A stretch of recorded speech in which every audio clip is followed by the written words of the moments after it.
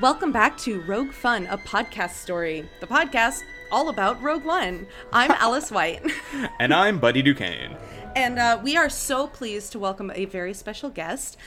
He is the author of the brand new Guardians of the Whills, the manga, just released this week. Welcome. Please give your applause to John Sway, who is here with us. Hi. Hi. Welcome. Thank you so much, John, for joining us. So happy to have you.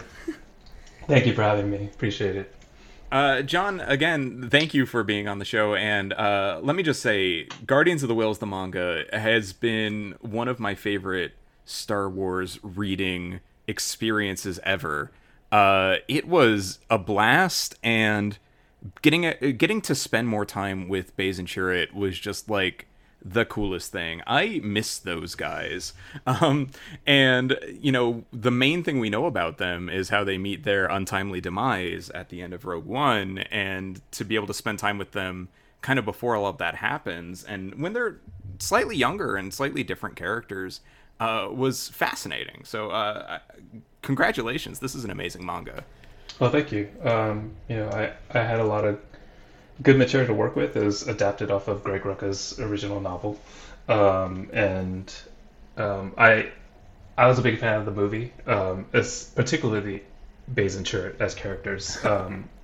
And so when Viz approached me and asked me if I'd be interested, it was kind of a no-brainer for me. I was like, yeah, I'm totally down to do this. So I feel very fortunate that I got a chance to do this adaptation. That's awesome. Yeah, that kind of goes with my first question was to be, how do you get into working with Star Wars? Do you work with Viz regularly and they approached you specifically, or how does this happen for you?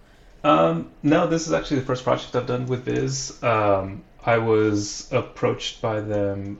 My editor on the project, name was Fawn Lau, and she reached out to me, I think when I was in New York at New York Comic Con, and she just happened to send me an email, be like, hey, my name's Fawn, I work for Viz, love to talk to you about something, so so it was all hush hush, I went to this event and kind of chatted a little bit.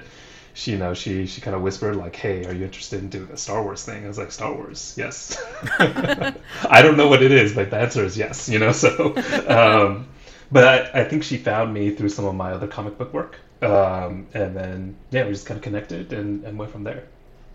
Yeah, I was looking at your author bio, and I saw that you were the author of Sarah and the Royal Stars and Run, Love, Kill, and you did feature in Bitch Planet Triple Feature. All of which I think are award-winning and very well selling, right?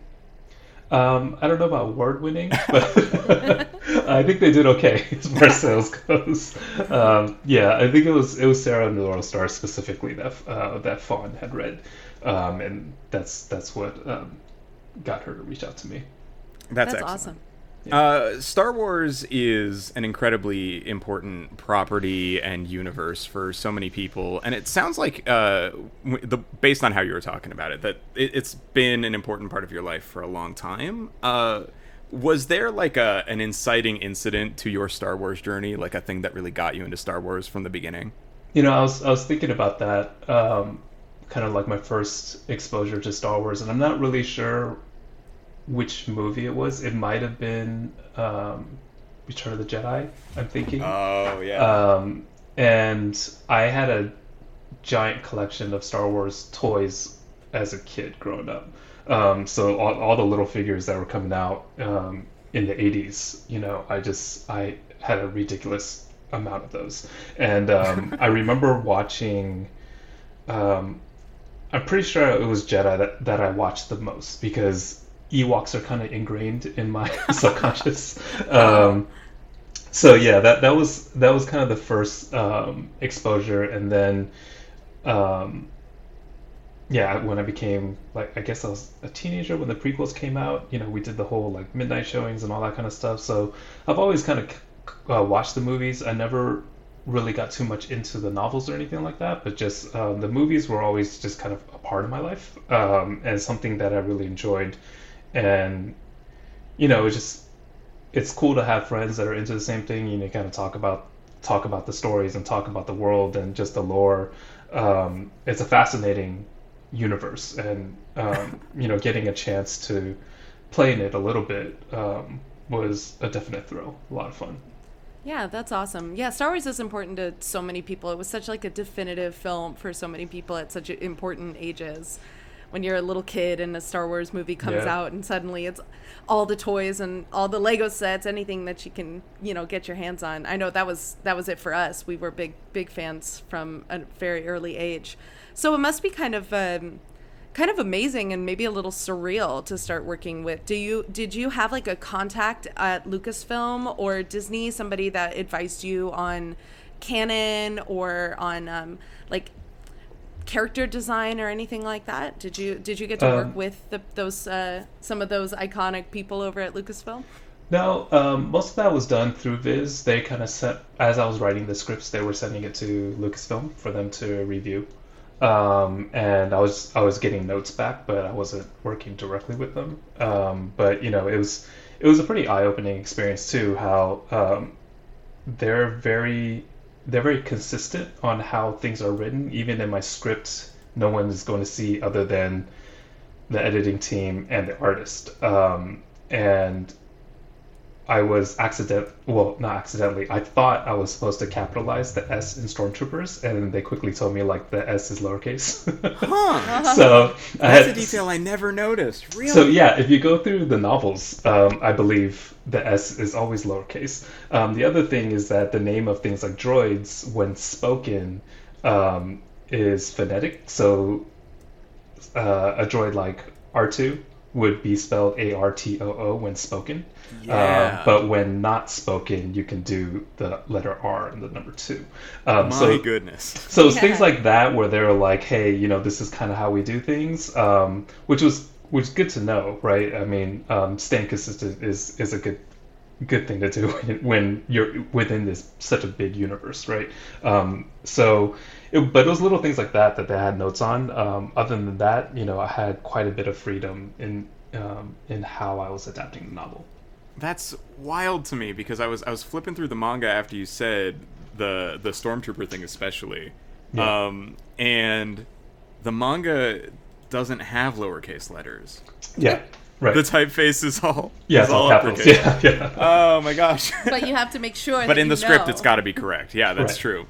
That's amazing. Yeah, and so there's kind of this other part of it with the visual medium and working with Subaru on drawing the art and the way that the characters kind of ended up looking. And there's a lot of like new characters in the manga. Yeah. Was that highly controlled at all? Or was that something that was just kind of coming out of the artist's kind of handbook of like how he wanted to draw? From my understanding, Subaru also had a fair amount of freedom in terms of how the characters were being designed. I did get to see the designs as they were coming in. So I don't know if he had a ton of notes, but I remember the first ones obviously were Chirrut and Baze, and then it was Saw Gerrera. And the Saw Gerrera one, I was like, that's amazing. I love it. He looks amazing. Yeah, I'm blown away by Saw. Every time he's on the page, he actually like dominates the page the way he should. Yeah. Which is just fascinating that he so much of his characters communicated visually like that. Yeah, and a lot of Saw's patrons actually they have assets for that at Lucasfilm, and I don't know if they showed up in the background of Rogue One. They may be there. I would have to go back and watch pretty closely. But pretty much every character that was part of Saw's patrons had photographs of actors in prosthetics and costume. Wow. Yeah, some of them definitely are. Like I did notice a nice image of call him Two Tubes. I don't remember his full name, but the guy with two tubes coming out of his face. He's definitely in the film for sure. So when I saw him on the page, I was like, oh look, they included him. They got 2 tubes. They got 2 tubes. How cool! How close do you get to work with the artists? You say you got to see some of the images as they were coming in. Yeah. Do you guys how close do you work during the like planning stage and the writing stage of it? Unfortunately, I didn't really get to work with Subaru too closely this time around. Usually, when I do comic book projects, I am work very closely with the artists. But because Subaru is actually from Japan, and his English isn't great, so my script was actually translated into Japanese for him to draw. Oh. So there was actually a translator. So as I was writing, the script was getting sent to Lucasfilm for approvals, and then once it was approved, it was going straight to the translator to translate, and then Subaru would get it. So I would have loved to have had a closer working relationship, but there was a bit of a language barrier there. But I think at the end, the end product still looks amazing.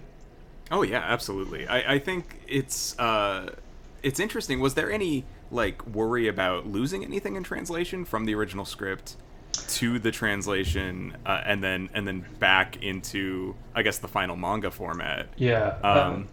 Yeah, I wasn't too worried about it. My scripts are, I try to keep them pretty to the point when I'm writing a script, and I just conveying important set pieces that are there, but also conveying the emotions that characters are feeling. And especially in something like manga, where there is a lot of reaction shots to either an action or to a piece of dialogue, which is somewhat different from Western comics, where Western comics, there's typically one panel, you'll see quite a bit of dialogue, multiple word balloons in a single panel, whereas in Japanese comics you typically get the one word balloon, and there's a lot of kind of like this cutting back and forth between character reactions. So I just made it a point to have things like, what a character was feeling, or when they're saying a piece of dialogue, or how they would react to a certain piece of dialogue. Kind of one of my favorite scenes is when Chirrut and Baze went to the orphanage, and then when they came out, it was all the stormtroopers are there, and then their stormtroopers like, what are you doing in there? And Chirrut's like, where? He's like, playing up the blindness, right? And they're like, in there. And he looks in the other direction. He's like, where? I don't. Like, and looking at that, like Subaru he's sold it so well. And it's when I flip through that, I always kind of brings a smile to my face.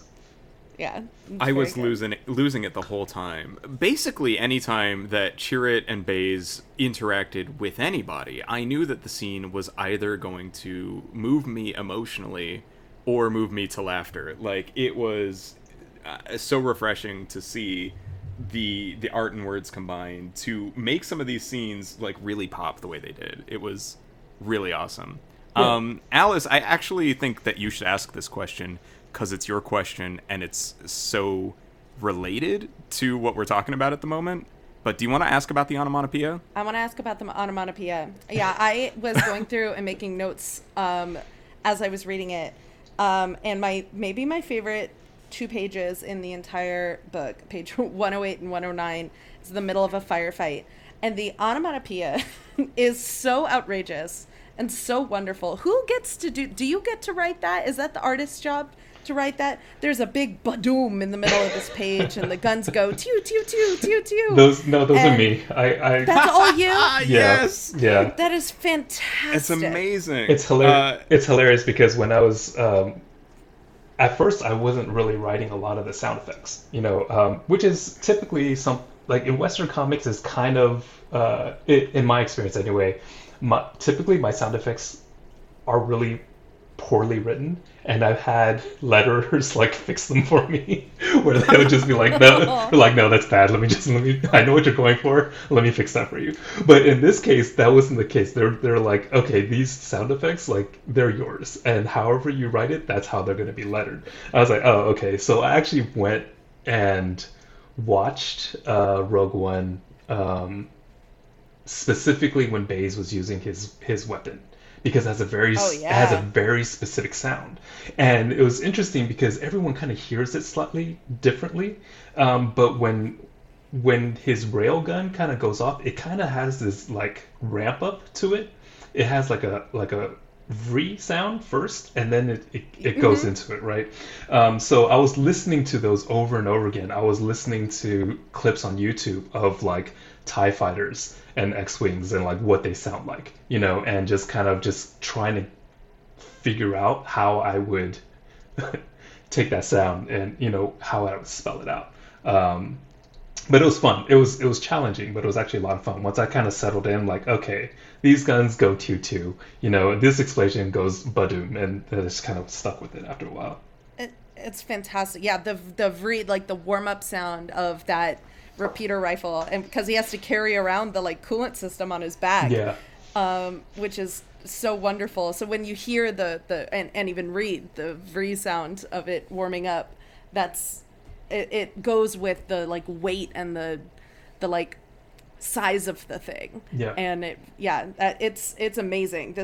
I did mark this page so specifically. I was laughing but in amazement at how accurate and fun it was. And then just a couple of pages later, the page 116, when Baze says, "Eat your dinner, cheered, I'll be fine," and then smiles, and then it says "smile" next to his little smile. Oh I man. I love that.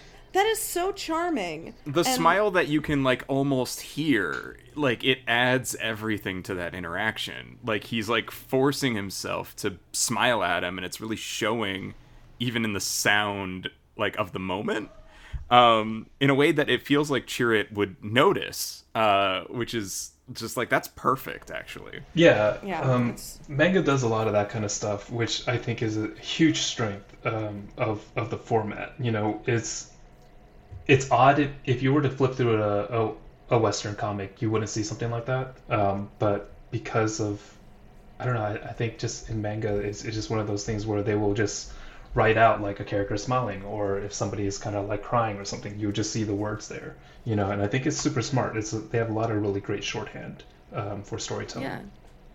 Yeah, I think it makes the connection between the reader and the emotions of the characters really like Yeah. tangible, really like physically present, which is really nice. I want to talk about how like the adaptation Yeah. process based on Greg Rucka's work. It kind of puts you in a really interesting position as a writer where it's it's still your story or the version of the story that you are telling. But who did you get to make decisions on things to cut or anything to add, or like how much freedom did you have in that? And then like what was like a unique challenge or opportunity in the adaptation process? I was given quite a bit of freedom to just kind of adapt it however I saw fit would be best for the format. I have a tremendous respect for Greg's work. He's a comic book guy like me. So I've been familiar with his work for a very long time. So I wanted to honor what he had originally written. I didn't want to change it. I didn't want to get too far away from the spirit and his intention, or at least what I interpreted as his intention of the story. He and I did not get to have a conversation, but yeah, I wanted to kind of just honor the original work. So I try to stick to it by way of plot as closely as I could. I did make some changes here and there to um, help the story along. Like in the when they're making the plan to get the kids off of Jeddah, Saw Gerrera does not show up in the novel in that scene. I had him show up because I felt like having Saw there created um, a kind of gravity to the situation that without his presence didn't quite have. Because I think Saw is such a powerful character in this story because he's kind of mysterious, but he comes with this well, one, like fighters, right, to kind of fight back against the Empire, but also a Mm-hmm. chance at hope, right? And that's really what, in my mind, Chirrut and Baze are fighting for in this is a sense of hope, something that the people on the planet have lost. So um, most of the changes that you see, if you have read the novel, is kind of pushing towards that, toward the idea of giving people hope. And I thought that was important, especially with Chirrut being a more like spiritual character, kind of the main spiritual character in this story. Um, and I felt like his whole thing has been about uh, if he can't bring freedom to Jeddah, then he's going to bring a hope of some type of freedom to the people of Jeddah. You know, so it was challenging at times because there's certain things that are in the novel that I wanted to keep, but there was also no space for it, just because this format, we're limited by page count. So yeah, it was tricky. But it was always finding what works best for the story, what hits home the hardest for these characters. Where's that emotional anchor, and how do we sell those moments, and what changes do we need to make in order to make that happen? Yeah. That's amazing. I 100% for the record agree with you that Saw showing up at the end there was very powerful, and definitely belonged in that moment. And the kind of double reverse structure when we're like seeing the plan get made as the plan is being Yeah. carried out is also one of my favorite parts of the book.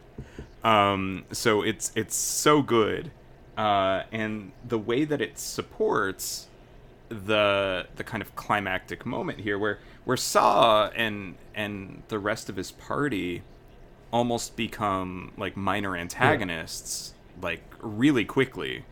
Um and then Chirrut and Baze have this kind of culminating moment where they have to redefine what resistance is going to look like Right. for them after they've made these compromises to even work with Saw.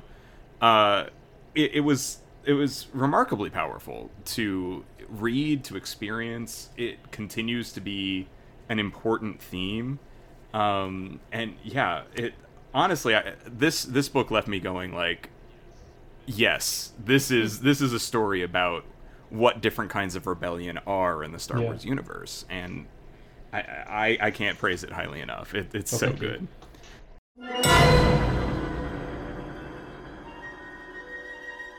Baze Malbus is such a cool, really important character, and I think that is really exemplified. It's exemplified his like his honor and his like lack of faith in the Force, but his presence of faith in Chirrut is something Yeah. that makes his character really special in the film. And I really, really liked how well that is visualized and written here. It's super early on page 13, where they're being yelled at by the guy who says, "Guardian, stand with me," and he calls out to a single Guardian, and they argue about Yeah. which one he means you. Well, it could mean you. No, he really couldn't. And Baze says, no, he really could not mean me. Like, I am not a Guardian. And then 2 panels later, physically puts himself between the guy and Chirrut as Chirrut's guardian, Literal guardian. literal guardian. And I love that so much. It was like right away I was like, this is going to be really good. Cuz I think Baze is a character that doesn't get he doesn't I feel like he is really underrated. Like, people don't think about him very often, or his various crises of faith, and his Yeah. like what it means to him to be faithful, or as to be a guardian. And so the first part of that was I wanted to thank you for that specifically, that panel, that panel, that image, that writing, so good. And also I wanted to ask what you thought about Baze and his like character growth through this story, or like in general, like Yeah. he seems to be really important in this story, even if he's a little overlooked in Rogue One. Was that important to you? Yeah, Baze is hands down my favorite character to write out of these. The characters in this book. He's, I, his kind of like grumpiness and kind of like I'm over it vibe that he gives off is hilarious to me because for the most part it's a front, right? Because deep down he really does care, even though on the surface he's very just kind of like, I don't want to do this. This is dumb, right? Um, but he as a character, I think that crisis of faith, the fact that we don't really know what happened in his past to cause him to leave the Guardians, um, I find very fascinating. And I feel like there's within this the Star Wars universe, at least the cinematic universe, there's not a whole lot of characters like that, right? And I feel like these characters in general, along well, piggybacking off of Rogue One and this story, I feel like it gives us a glimpse of war in the Star Wars universe from the eyes of the every person, and I find that incredibly important. Um, Rogue One to me was that view of on the ground, the things that you have to do in order to win, right? The kind of sacrifices that people have to make, and it kind of mirrors what happens in in real wars, right? Is that we, especially us, or me sitting here in America watching footage of wars, we're kind of untouched by it. It's almost like watching it as a movie, but there are actually, boots on the ground, people getting hurt and doing the things they need to do to win. And Rogue One was very much that kind of story to me. Whereas in the Guardians of Wills, I think it's related to war, but really it's about occupation, right? Like the lead up to a large war, and the things that happen to the people. The when you have these um, large superpowers moving into a place and claiming it for their own, and what happens, right? What happens to the people, and what do you do to rebel against it? And as you rebel against it, what are the consequences in that rebellion, right? The stakes keep getting raised in this story.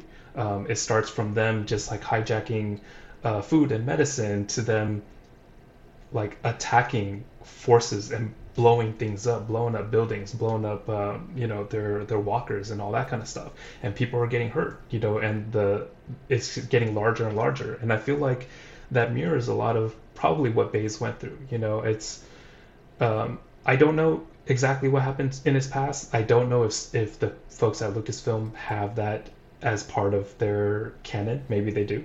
They didn't share that with me, but I I look at it as if he's seen some horrors, right? There has something happened that maybe he was forced to do something that he had a hard time living with, right? And so got rid of his robes and said, I can't do this anymore. Maybe it was something like that. But I feel like this is a natural progression of that kind of journey for him, where it's like, here I am again, and I have to do these things that I don't really want to do. I don't want to hurt people, but what option do I have? And that's such a central part of his character in this story, is that he's kind of the one that is willing to get his hands dirty. Not that Chirrut isn't. Chirrut obviously is. But I think Chirrut is maybe has a lot more reservations than Baze does. And I think Baze kind of has to be pulled back at one point to kind of like, hey, you have to reconsider why we were doing this in the first place, right? This isn't a revenge quest for us. We are fighting for something bigger. We're fighting for the lives of children.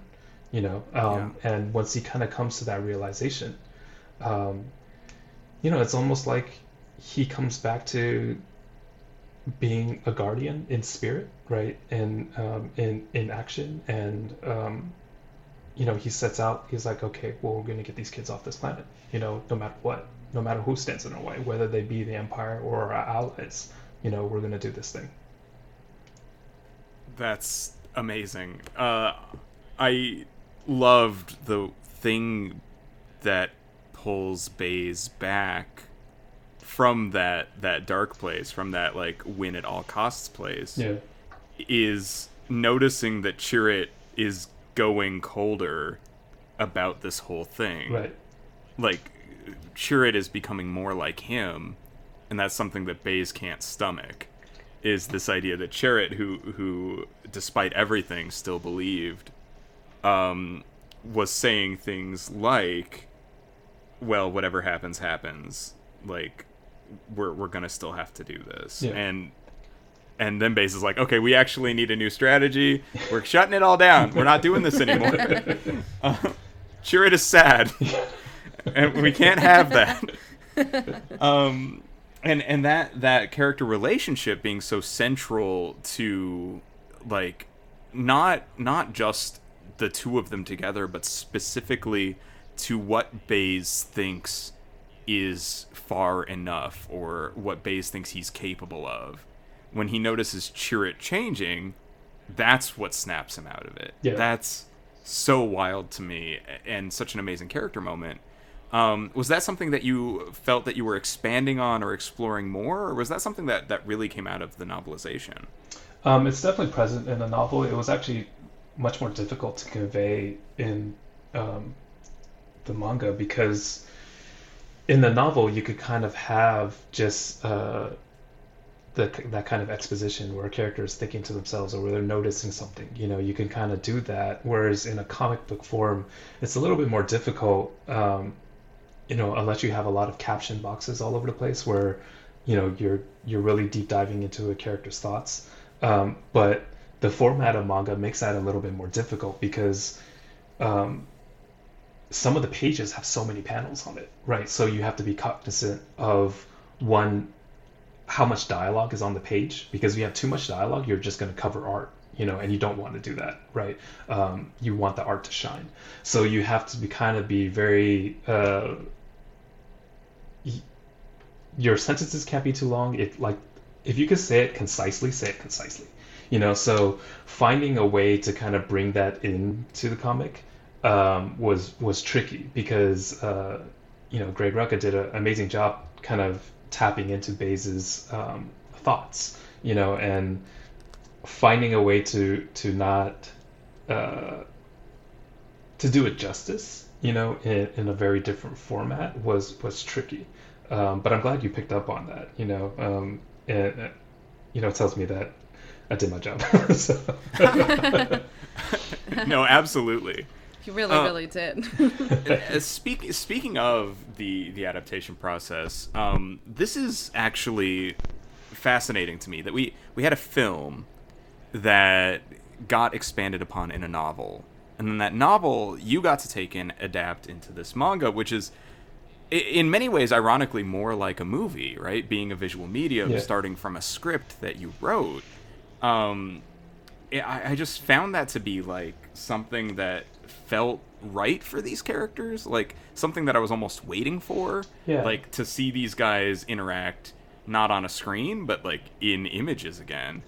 And I just wanted to know, like, was that part of the consideration? Like, obviously adapting to the new medium was one of the challenges, but like, were there things where you were like, well, this action scene, like, let's really expand it, let's blow it up, like, let's have this little moment where they're eating noodles together, like, really sing through the art? Was that something that you were thinking about the whole time?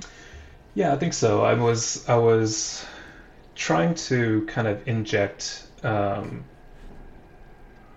little moments like that. I also wanted to play up the fact that they are Asian people, the types of foods that they eat, because in the novel they're actually eating different stuff, and like some of the stuff food is scarce, so they're eating, I think at one point they're eating like insects or something like that, and I actually felt a little weird about putting that in, because one of the things about Asian people living in the West is that the foods we eat were made fun of as we were growing up, right? My mom packed me a lunch that wasn't sandwich, like smelled kind of different than everybody else's food.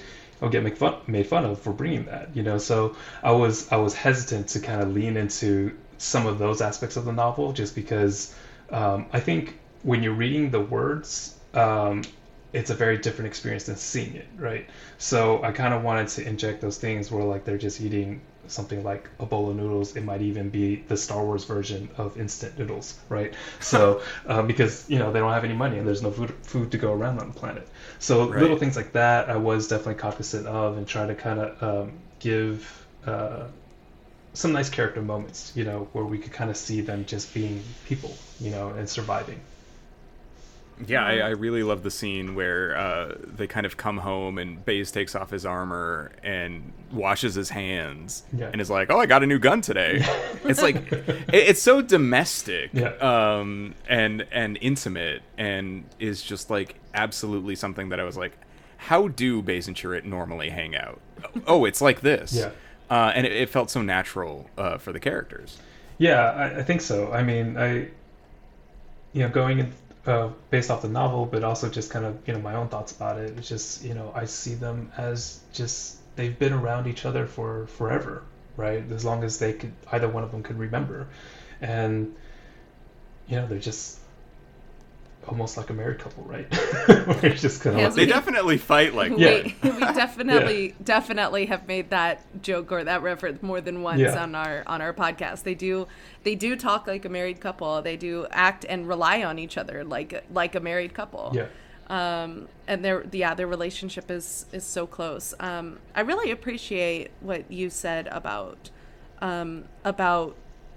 keeping cognizant and like remembering in this format and with these characters that they are Asian people. Star Wars has a long history of adapting and borrowing, to say it as kindly as possible, borrowing from Asian cultures. And from costumes and references and storytelling principles and everything. I think it's interesting because Star Wars is now kind of going into that world more. This manga adaptation, obviously, very super important. Also, they're doing Visions, which is coming out on Disney Plus like any minute now, I think. Which is just a few weeks, yeah. Which is a different like Japanese directors getting a chance to do animated Star Wars, which is extremely cool. So it's like you're kind of here at the forefront of like a new phase of Star Wars, and Star Wars kind of maybe like re-acknowledging its roots, kind of as like something that is heavily influenced by various Asian cultures. That's really cool. Yeah.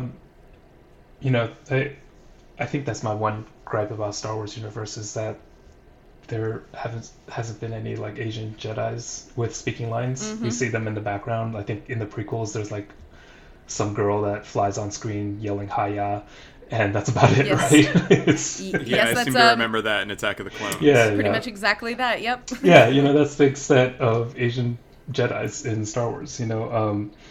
When I watched Rogue One, I was kind of bummed that Donnie Yen wasn't playing a Jedi.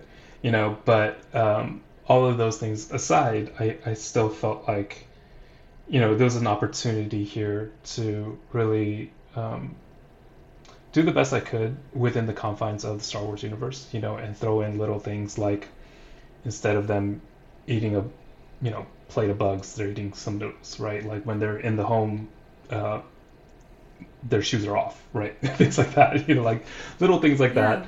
And just, I want to kind of just leave a little touch, a little bit of my mark on there, even though it's like small moments, but Definitely. yeah. No, that's really great. It's important and interesting, and you did a really good job. I too was disappointed that Donnie Yen wasn't playing a Jedi, but he's pretty much the next best thing. Yeah. And his relationship with the Force is something that we've talked about, like Chirrut Imwe and the Force is something we discuss on the podcast a lot. Yeah. We discuss off the podcast too. I can't seem to stop talking about it. And it's interesting. Rogue One, the movie, how it approaches the Force is very different from how the other Star Wars movies approach the Force. Is like the Force becomes like a ground level, like personal religion to these people, to Lyra Erso at the beginning, to Chirrut, and formerly Baze, who picks it back up before his death at the end. The act of prayer, rather than just waving your hands and moving rocks, as it becomes like a really like personal, private thing, which gives Chirrut the power to intuit emotions and almost to read minds, and he gets very quick reflexes, but it's all still it's not supernatural so much as it's his connection to the world and the people around him.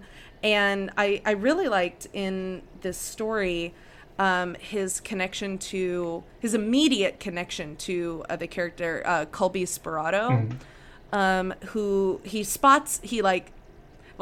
Chirrut, interacts with him, and within the first minute of meeting him is like, you can't outrun your past. It's, this is something you're going to have to face, and immediately knows what this guy needs to hear. And he leads him, he says, can you pray for me? And he says, no, but you can pray for yourself, and leads him to the temple, which is like, it's an amazing character moment for Chirrut, and it gives us an even like deeper understanding of his relationship to the Force, or his like how he not just how he prays, but how he is like he's not a priest of the Force, but he can act as that to people. He can lead people to the faith if they need him.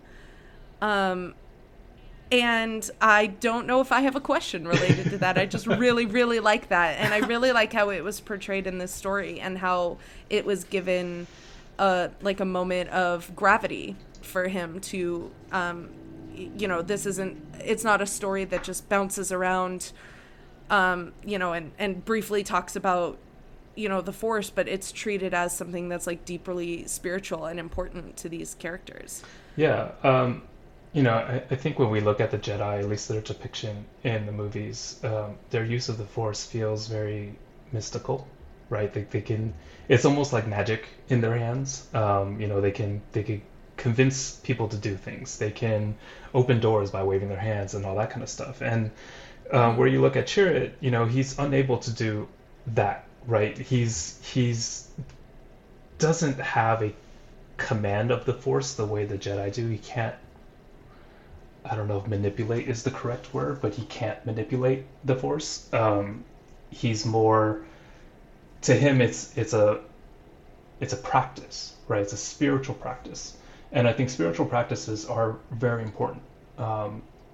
It's interesting because I've visited Thailand, and I've met some of the Ajarns over there, and the Ajarns are spiritual practitioners of like occult Buddhist arts, and many of them are a lot like Chirrut. Like when you meet them, they'll just know stuff about you, right? They just kind of like, and they'll just say things to you like, oh crap, like you just met me and you're saying this thing which resonates with my life, and it's a fascinating thing, people who become so tapped into their own spirituality where they do have what seems like almost mystical kind of powers, but it's a thing that I think for them, it's a part of their lives, and their whole thing is that they want to help people, and I think Chirrut is the same way, right? Whereas he's very direct, doesn't pull punches, and sometimes when he says things, he feels like this is not the right time to say that, Chirrut. Like, Baze will just look at him like, really right now? Like, this is the moment you're choosing to do this? But I love when Baze says, he does that. Right. And Chirrut's like, don't apologize for me. Right. Like, I do what I want, Baze. Yeah. But, I feel like that all kind of stems from his willingness to, or just his desire to help people, in ways that maybe they can't help themselves. Maybe they just need some help or some guidance to point them in the right direction. And I feel like that's kind of what Chirrut is doing with all these people that he meets, that he's kind of teaching them to pray, or, saying the right things to them. And, with the exception of the children, he feels like he needs to take action, right? Because they can't really take action themselves. So I think it all kind of stems from this it's there's a Buddhist term called metta, and metta means loving kindness. And I feel like that's what Chirrut has in abundance is a lot of metta, and he has loving kindness that he is trying to project onto everybody he meets, and that's kind of his drive, you know. I love that. That's so special. It's really, it's, and it I could feel it even on the page. It comes across so beautifully. I, wow. I love that. I love it so much. There's something about the way Chirrut is so direct and so kind that is when you're looking at Chirrut's actions through the eyes of Baze, which we often are. There's this like Chirrut is chaotic in that you kind of always know how he'll act, but not what that will make him do. Yeah. So, you know, Baze is worried about Chirrut because they're being followed by two mysterious strangers. As soon as he catches up to him, Chirrut has made the strangers tea, and they're talking. And it's just like this perfect little moment where it's like, oh, Chirrut, here you go again. And I think that's exactly what you're talking about, with like radical kindness, radical acceptance that leads to positive outcomes. We learned something about the Guardians and the Disciples, I believe is the term, in this manga, which is that the Guardians were always better observers, and the Disciples were better listeners. I think that's really interesting, that Chirrut, where one of his main things is listening because he cannot see, is such a bad listener. He's a great observer, but not a great listener at all. Yeah. Was that something that was like a big part of, like, was that a key detail, that Disciples versus Guardians thing? I'm not entirely sure. I remember that was in the novel, and it felt like there was weight behind it. So I left it as it is, that line, because I wasn't sure. And from my understanding, like the Guardians may be showing up in some of the new Star Wars stuff that they're doing. Oh boy, I hope so. So I think there's been kind of like talk about that. So knowing some of that, I wanted to just kind of leave it as is and not mess with it too much. And potentially, it's a perfect little distillation, though. Like, Chirrut knows what's going on. Yeah. He's constantly aware, but he won't be told what to do. Yeah. I feel like Chirrut is a good listener. It's just that he chooses, he hears and observes everything, right? But like you said, he won't be told what to do. And I think there's this kind of like mischievous streak about him. You know, like you said, he is kind of like chaotic, right? There's a almost trickster vibe to him, which is very interesting, right? Because that's also something that's rooted in, I guess, in mythology everywhere. There's always those trickster deities, right? If we were to go to Eastern mythology with the Monkey King, right? The Monkey King is a trickster, right. You know, but obviously very powerful, and and ultimately a good person at the end of the day, you know. And I think Chirrut fits that mold very well, you know, where he's kind of has this trickster vibe to him, but deep down he's a good person. He's just trying to do the right thing. But he's going to do it. Yeah, he's going to do it his way. Surprisingly well for a guy who's supposed to be like a spiritual leader, like a monk. He is not above playing a joke, playing a trick. Yeah. And one of our first introductions to him in Rogue One, you're like, is this guy like a charlatan, like a guy who knows a couple of Force tricks and uses that to like scam people? Because it kind of feels that way, right? Like, he's just on a street corner and like, hey, give me that Kyber crystal, I'll tell your fortune. Like, but when you find the truth of his belief, but beneath that layer, that's, I think, when we really get to interesting stuff about the character.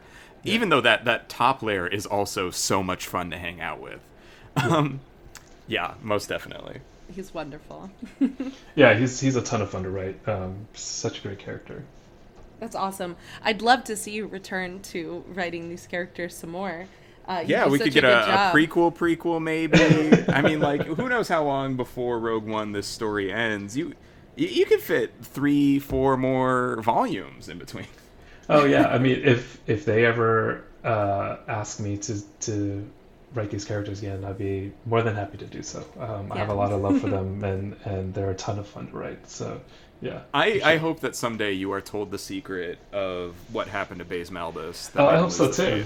I hope so too. Yeah, and as soon as you do, you come right back on the show and tell us immediately. I can't believe you would have somebody write a novel and then somebody adapt that novel and have neither of those people know that key character trait, that moment. I don't know.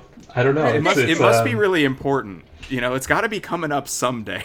I hope so. I mean, if I don't get to write that story, I hope somebody does, you know, and I hope I get to experience it in whatever format it shows up, because I'm very curious. I have my own ideas about it, but, you know, I would love to know what the official backstory is. That's it's so wild. Working on Star Wars has got to be this endless puzzle of what is known and what is not yet known, what is secret, and what you're allowed to say. Yeah. How long was it a secret? Did you have to keep it a secret for a while that you were working on a Star Wars project? Oh yeah, I had like NDAs. I had all sorts of things. Like I couldn't talk about it to anybody, you know. And it was I went through the scripting. It was interesting because I think I was writing it right when COVID hit the United States.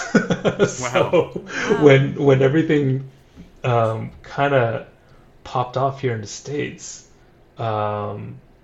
is when I was starting to write it. So those first few months of quarantine and all that kind of stuff, I was just had my head down writing this script, which I was very fortunate because it kept me busy during that time. When everything was turning upside down, I had something to kind of come back to and focus on, and it allowed me to kind of just crank out the script to get it done. But it was thinking back now, it was kind of a weird time. It was just I had just come back from Hong Kong, and we almost were unable to get out of Hong Kong because the COVID was first starting in China, and we were there during Chinese New Year, and all the Chinese New Year festivities were shut down, which is crazy for any community with a large Chinese population. Yeah. So there was no parades, everything was canceled. And I remember walking through Hong Kong and all the locals were home. I was there with my partner. She and I were walking around, and the only people in the streets were tourists like us. And it was if you've ever been to Hong Kong or seen photos or footage of Hong Kong, like what it typically is, it's similar to the way New York is, right? There's just constantly people on the streets, cars and all that kind of stuff. But during that time, those last few days before we left, it was just nobody out there. It was like a ghost town. It was so bizarre. And we got lucky that we were able to come back. And then shortly after, you know, quarantine happened here. And then, you know, I got the green light to get started writing the script. So yeah, it was kind of wild. That's the timing on that. Yeah. is absolutely just bonkers, and I'm so glad that you had this project and that you were able to bring it to life with such life. I don't know a better way to put it, but there's so much energy in it, and it shows how much this meant to you on the page. I think it's really an incredible, like, just piece of art, and I'm glad to have it on my shelf. I'm a teacher. I'm bringing this to my classroom. Oh, awesome! And I'm gonna make students read it. High school. Oh, okay, cool. High school English. So the idea of having this, you know, the book is rated T for teen. Yeah. I don't think it's a hard teen. It's not super violent. Like, pretty much anybody of any age could read it, but it's mature, right? Yeah. The themes are, and I'm just excited to share this and be like, hey, guess what? I spoke to the guy who wrote this yesterday, and he says you're gonna love it. I think I think that'd be good, especially for teens. I mean, I think the themes in this story definitely like I said, they are more mature, but I think for teens for sure they can grasp what's going on and understand the gravity of it, and just seeing friendships and seeing love and seeing like caring in the midst of chaos and so much hate, I think is an important message for people Absolutely. to grasp onto. The target audience kind of being teens, was that a huge consideration for you in the adaptation process? Like, let's pick and choose those moments Yeah. that we want to show for that audience. Yeah, the original novel was actually made for middle school age, so it's actually aged.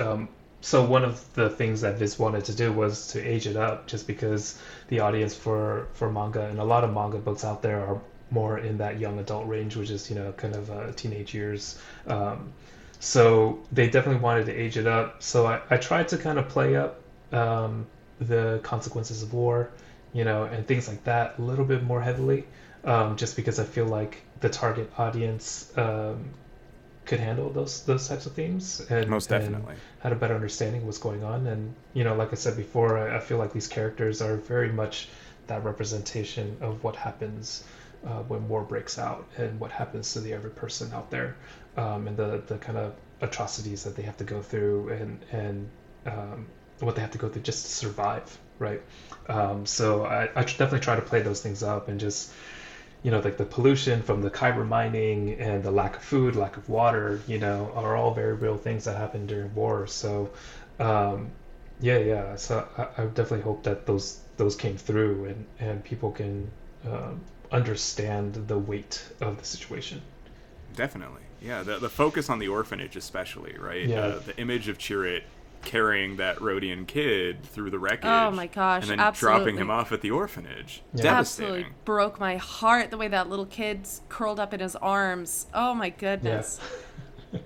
I was it's devastated. It immediately starts to get to you at that point. Like, they're not just visiting a random orphanage. It's Right. an orphanage of war orphans, and they're making new ones. They're Yeah. not trying to, but that's what's happening. Right. That absolutely drives it home. Really powerful stuff. And despite the fact that the ending is happy, Yeah. that they score this victory and get the orphans off the planet, it's not as if this is the end of this conflict. Right. Nope. And that small victory of doing something other than blowing up a Star Destroyer, but actually helping people, being just one small step towards the good, it's kind of overwhelming at the end. You go like, wow, they did it, and then you realize, oh,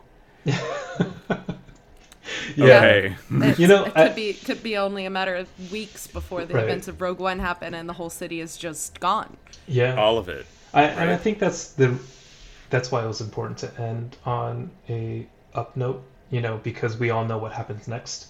I think it was important to show Baze and Chirrut have that kind of moment of like, we did something good, we did it together, and now you're stuck with me, right? And Chirrut's like, I wouldn't have it any other way, and I think that moment gives us just that one sense of like, these two guys, they went through a lot, but they did a lot of good here, and the sacrifices that they will make later in Rogue One,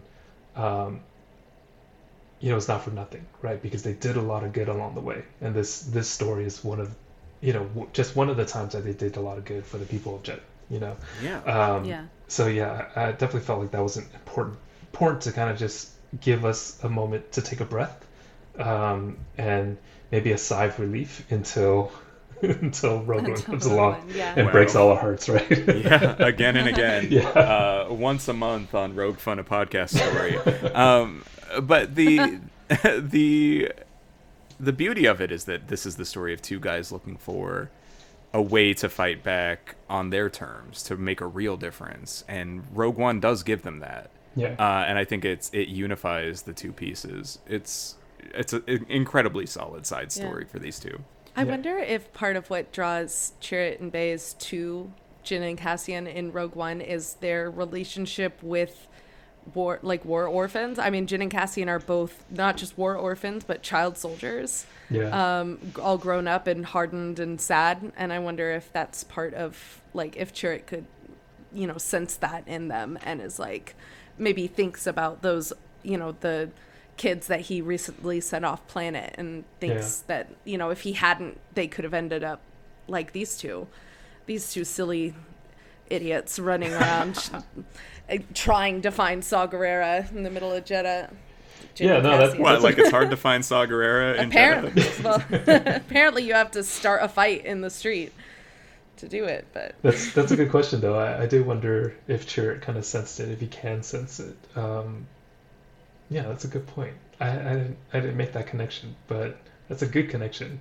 And we'll just say that's canon now, right? Yeah. Because we can do that, right? Yeah. we are empowered. That's true. I love it. I love it. Especially you. Yeah. No. I don't have any power. No, in this.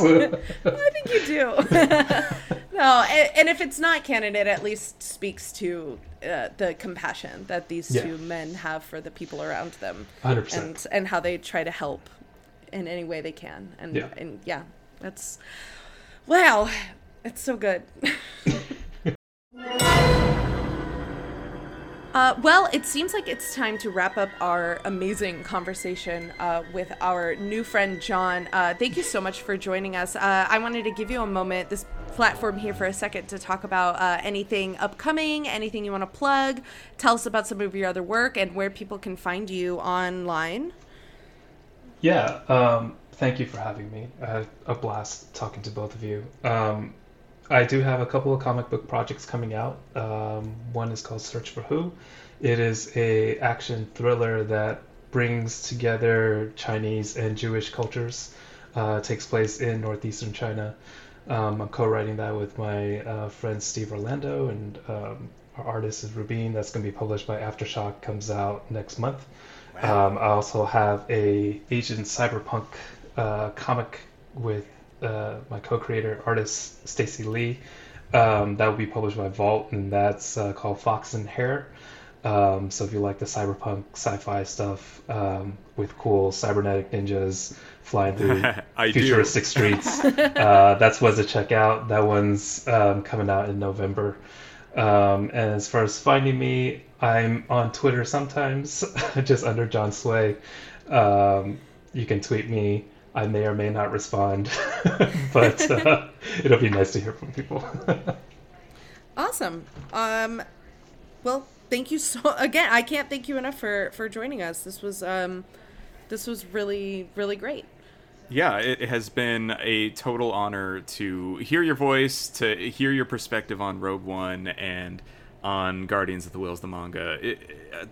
The very greatest thing that has ever happened because of this podcast is this kind of conversation. I'm just so glad. I had a blast too. Thank you so much for being on the show. Thank you. Happy to do it again. And it was really a pleasure to kind of just dig into the story with people who are, fans. And it was just a lot of fun. So thank you.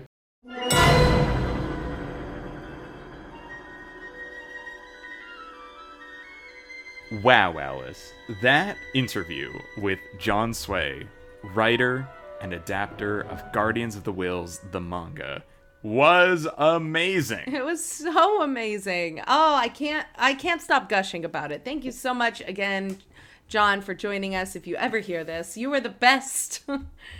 Just so much fun to talk to you. This was an absolute blast. I felt it was enlightening and also just really, really nice. Yeah, like just what a cool guy to talk to, John. I'm so glad that this is a property that you got to interact with. You have delivered everything I could have hoped for in this manga. So thank you again, and I hope you're listening, and I hope you had a good time in the interview. Alice, we are now ending this episode of Rogue Fun, a podcast story. Yes. As we wrap up this episode, let's let the people know where to find us online. Yeah, you can find the show at Rogue Fun Pod on Twitter. And Alice and I are always on Twitter. That's right. I am on Twitter and Instagram and on TikTok at Alice White THP for those happy places. And I'm at Buddy_Duquesne. Duquesne is spelled DUQUESNE. And speaking of those happy places, that is our flagship show, our other big show. It is our show about theme parks, rides, and attractions and how they are to be thought about as literature. We just published our 50th episode, our 50th big episode. We have lots and lots of bonus episodes and mini episodes scattered therein, but we have finally hit the big milestone of 50 episodes, and I couldn't be more proud of how that is. You can find Those Happy Places and Rogue Fun and all of our other shows on our website, thosehappyplaces.com. Now, Alice, if people want to, support what it is that we do in the podcasting space, if they're listening right now and they're like, Alice, Buddy, geniuses, they need my support. The best thing that they can do, in my opinion, is to spread the word about the shows that we do that they like. Tell somebody about the shows that we do that they like and that they think others might like as well, because I feel like word of mouth is so important to a podcast's growth. But let's say they also want to throw us a little bit of money for the effort that we put in. How could they do that? Well, if they were interested in donating to the show, you can find us on Patreon. Patreon.com/thosehappyplaces is the place to be. We got bonus episodes, we've got stickers, we've got postcards, we've got buttons, we've got all sorts of fun tiers for every budget if you want to check it out at patreon.com/thosehappyplaces. And one of the rewards tiers that we offer on patreon.com/thosehappyplaces is we read your name at the end of every episode of every show that we do. And it is an increasing number of shows. So it's really good value for that tier. But Alice, are you ready to read the list of our outstanding Patreon backers? I absolutely am. And here we go. April L., Oslam C., Charles G., John D., Ian E., Nick H., Joe W., and Kate P. Those are our patrons at the level at which they get their name read out on every show, and I couldn't even possibly begin to thank them enough for all that they have done for us and all of the love and support they have shown through all of the trials and tribulations of the last year and a half or so. They have supported and loved us, and I just thank you guys. Times have never been super easy, but they've also probably never been stranger than they are right now. So to everybody out there who's still supporting us despite it all, you are all gentle people and scholars. We could not do these shows without you. So thank you. Yes, thank you. Thank you to our patrons. Thank you to everyone who listens. And thank you to you, Buddy Duquesne, for joining me on this podcast, this crazy adventure of a podcast. Alice, when you said, I've made contact with John Sway, author of Guardians of the Whills, the manga, I said, when would he like to meet, and how can I support you in this? I was so stoked. It has been an honor to do this show with you, and it's conversations like these that, for me, make the show so exciting and worthwhile and one of the best things that we've ever done. So thank you for continuing to be the driving force, creatively, academically, organizationally, behind the show. You are my best friend and my favorite co-host. Oh, you're my best friend and my favorite co-host. Thank you, Buddy, and thank you all for joining us. And hey, Alice. Yeah? Rogue Fun, pulling away. May the Force be with you.